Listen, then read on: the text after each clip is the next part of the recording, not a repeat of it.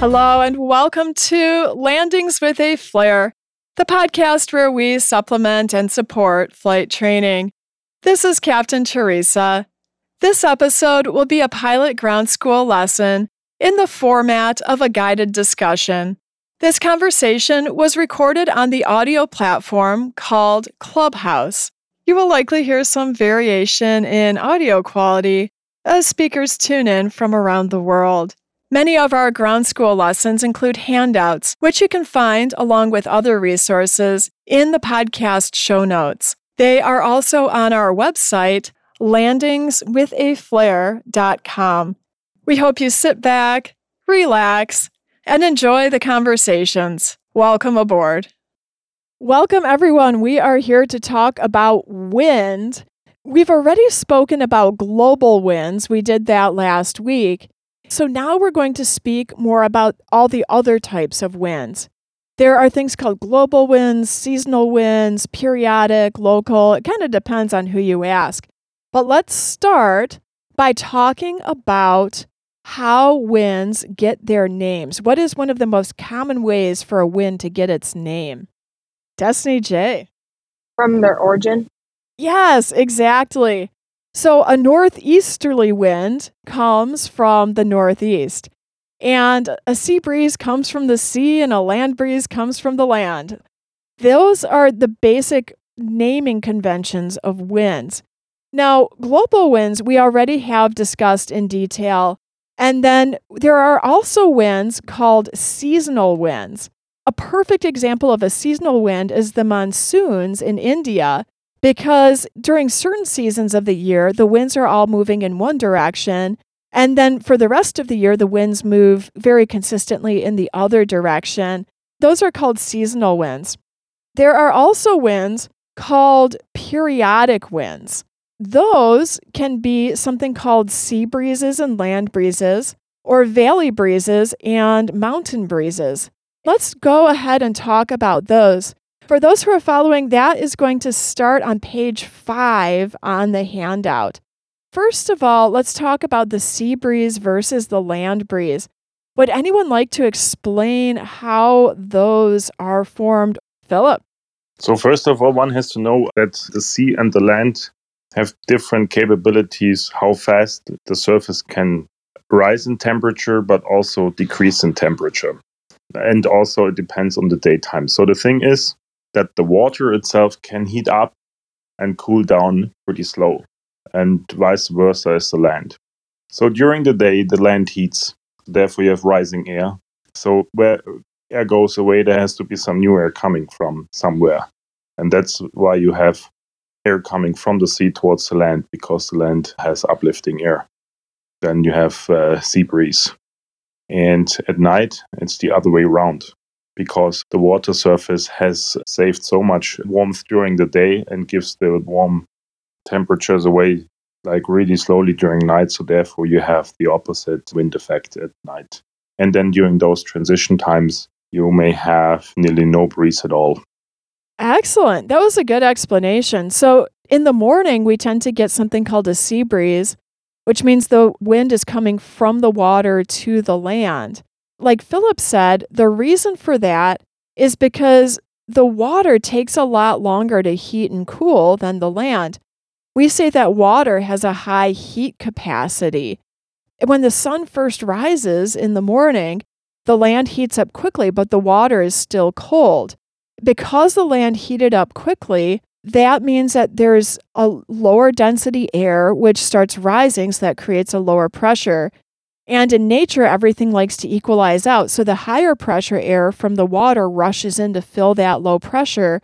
And then you get a cycle going, this convective cycle. Let's talk a little bit more about the water. Why does water take so long to heat up, so much longer than a thin layer of land? Destiny J. Because it mixes together, the waves, the currents. Exactly. That's the primary reason. Think about the thin layer of water on the surface being heated up by the sun.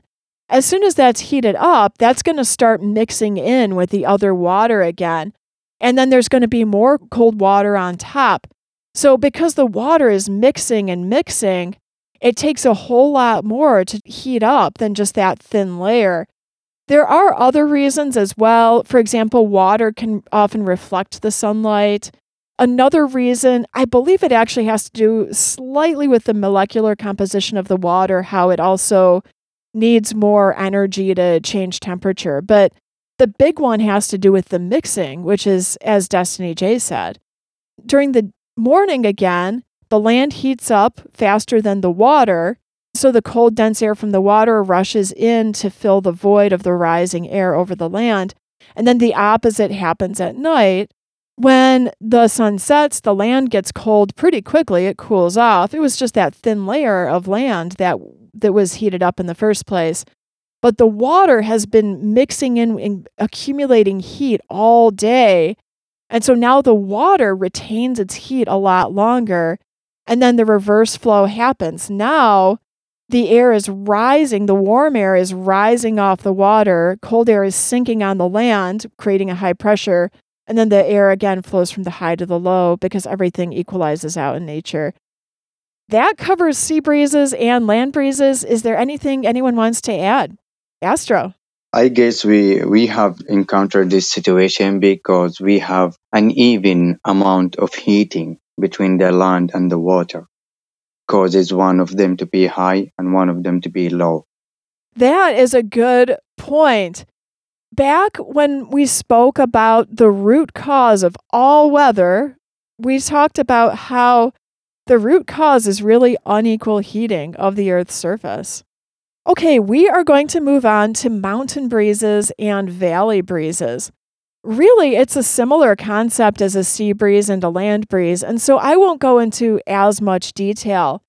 But think of the valley breeze, which happens in the morning, as a little bit like a sea breeze, except instead of wind coming from water, wind is coming from a valley up a mountain or up a high sloping region.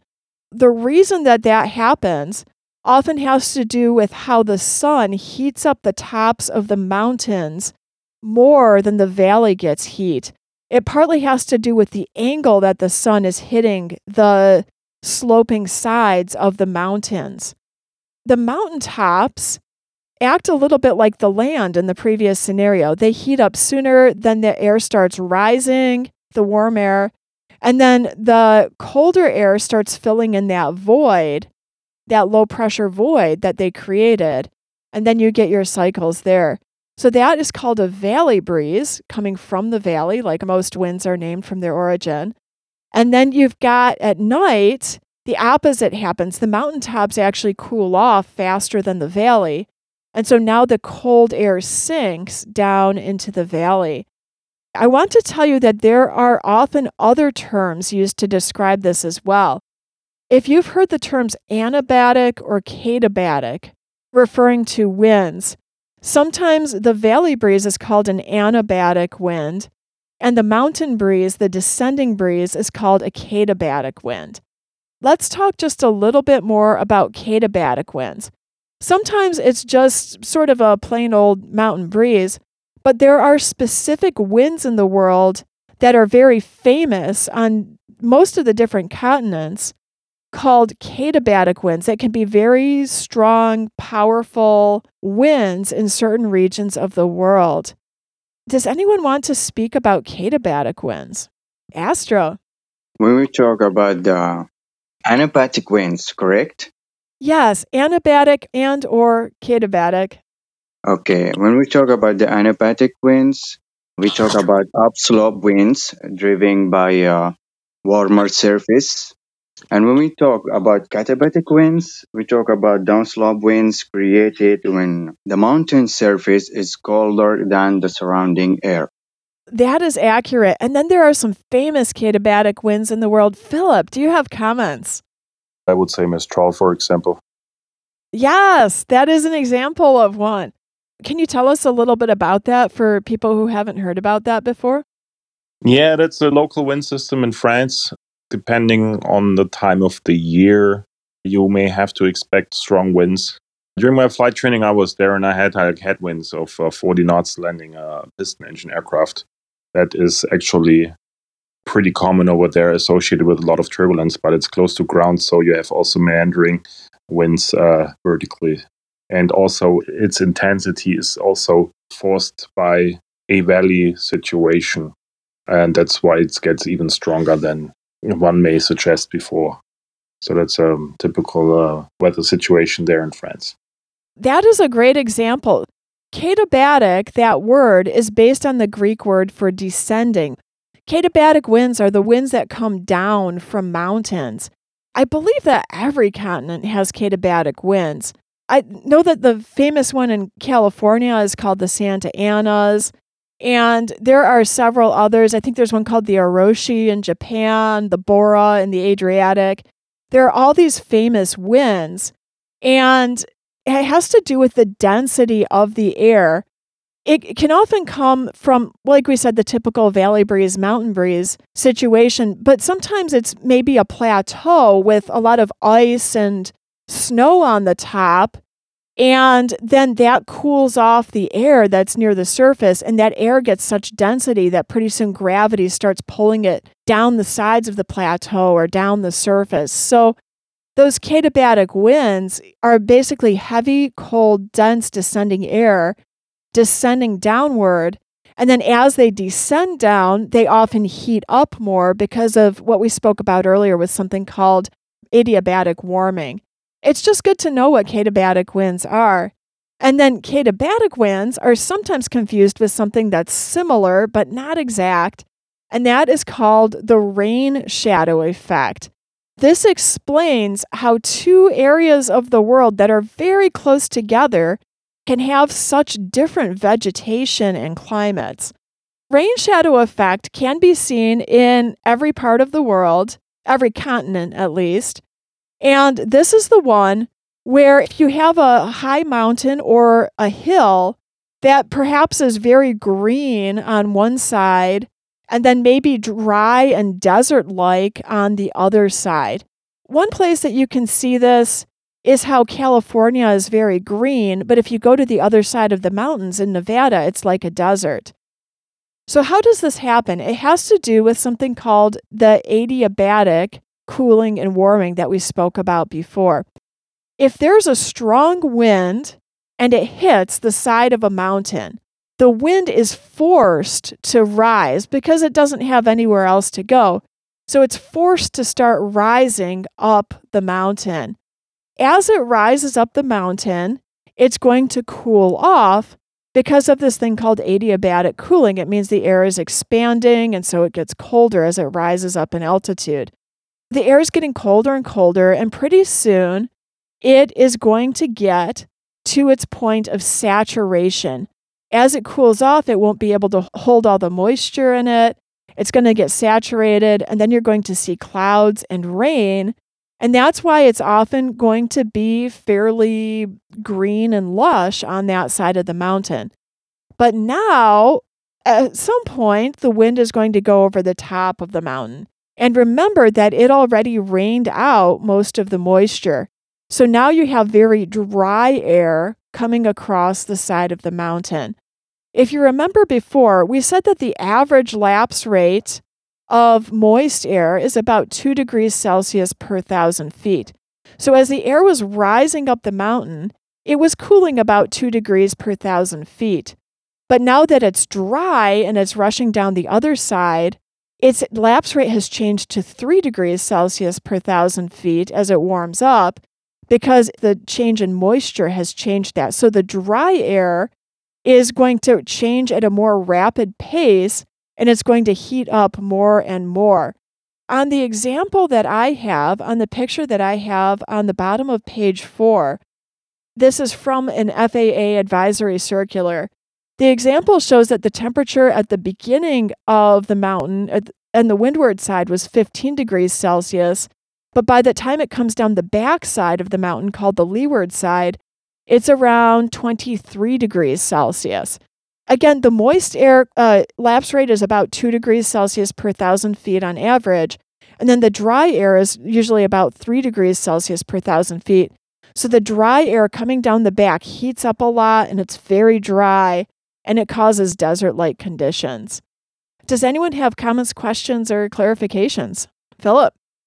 Yeah, it's not only desert-like things. It can also be like in Germany. We're not in the desert, but because it's a north-south stream over here.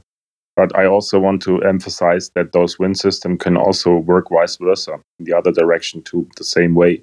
But it may differ in intensity because of moisture levels on the one side of the mountain range and on the other side. What do you mean by going in the other direction? You So, probably know more than I do on that one. Yeah. No, we have the föhn situation over here. We have the east and west mountain range of the Alps, and then we have a typical föhn thing. That's one of those wind situations that you were mentioning.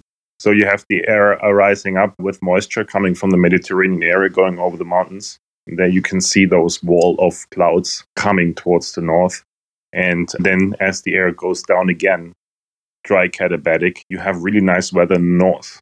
So that's like 80% of the time you have that southerly föhn situation. But it can also go the other way around because it's always about pressure system. It's always from high to low pressure. And because the mountain range is from west to east, it's not like in the US. Over here, it's a bigger kind of barrier in terms of pressure systems than east and west because of how the weather system works. And not only the weather system is divided by it, it's also nature is also divided a lot during history, and therefore, because of our east and westerly mountain ranges, we don't have that much of a variety nature-wise too. Oh, very interesting. So the föhn, and I probably said that wrong, is one of the most famous winds of this example. There's another one called the Chinook, and there are a whole bunch of them all over the world. I had a friend from Switzerland try to teach me how to say föhn, and I still probably don't say it correctly, do I? Oh, the first try was perfect. Oh, wow, föhn. Okay, I'd better stop while I'm ahead. He actually had really interesting stories about flying around the mountains in Switzerland. He already had a license in the United States, and then he went there to get his license, and he said it was much more difficult to get the license because they had to memorize and learn about the different airflows in the different peaks and valleys in the Swiss Alps because some of them can be quite dangerous and others can be very good to fly in. And when you're flying in mountains, you have to learn the local knowledge. You can't just assume that you know where the weather patterns are going, especially as it changes from season to season. Yeah, I also have a lot of intel on that, Teresa. I did also part of my training in the Alps, and even for experienced pilot, it's still a dangerous situation there. And also, in terms of turbulence on the lee side, where you have those warm descending winds, you always have those mountain waves that come over the mountains. They meander also in altitude. And then you sometimes have those lenticularis clouds, which are looking like lenses. And below those lenses, you have to expect strong turbulence. And sometimes those turbulent air can be right at your flight level where you're cruising into a valley or out of a valley in the Alps. And it can really bump you around. Sometimes your head ends up on the roof of your cabin. And it's also really important in those areas to have always a plan B to turn back towards safety. You have like three-dimensional winds. You can even fly with VX and you would sink because you have such a strong wind coming over a mountain that just presses you down to earth.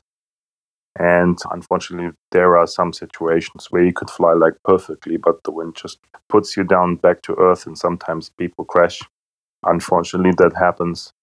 And I just did that during my pilot training, but I have so much respect that even as an experienced pilot, I would have just pure fear flying into the mountains again alone without any guidance because it's really, really dangerous. And I think you made a really good point, which is anytime someone is flying in the mountains, they have to understand that there are going to be local variations. So you can't say, I learned how to fly in one set of mountains, so now I know how to fly in all the mountains in the world.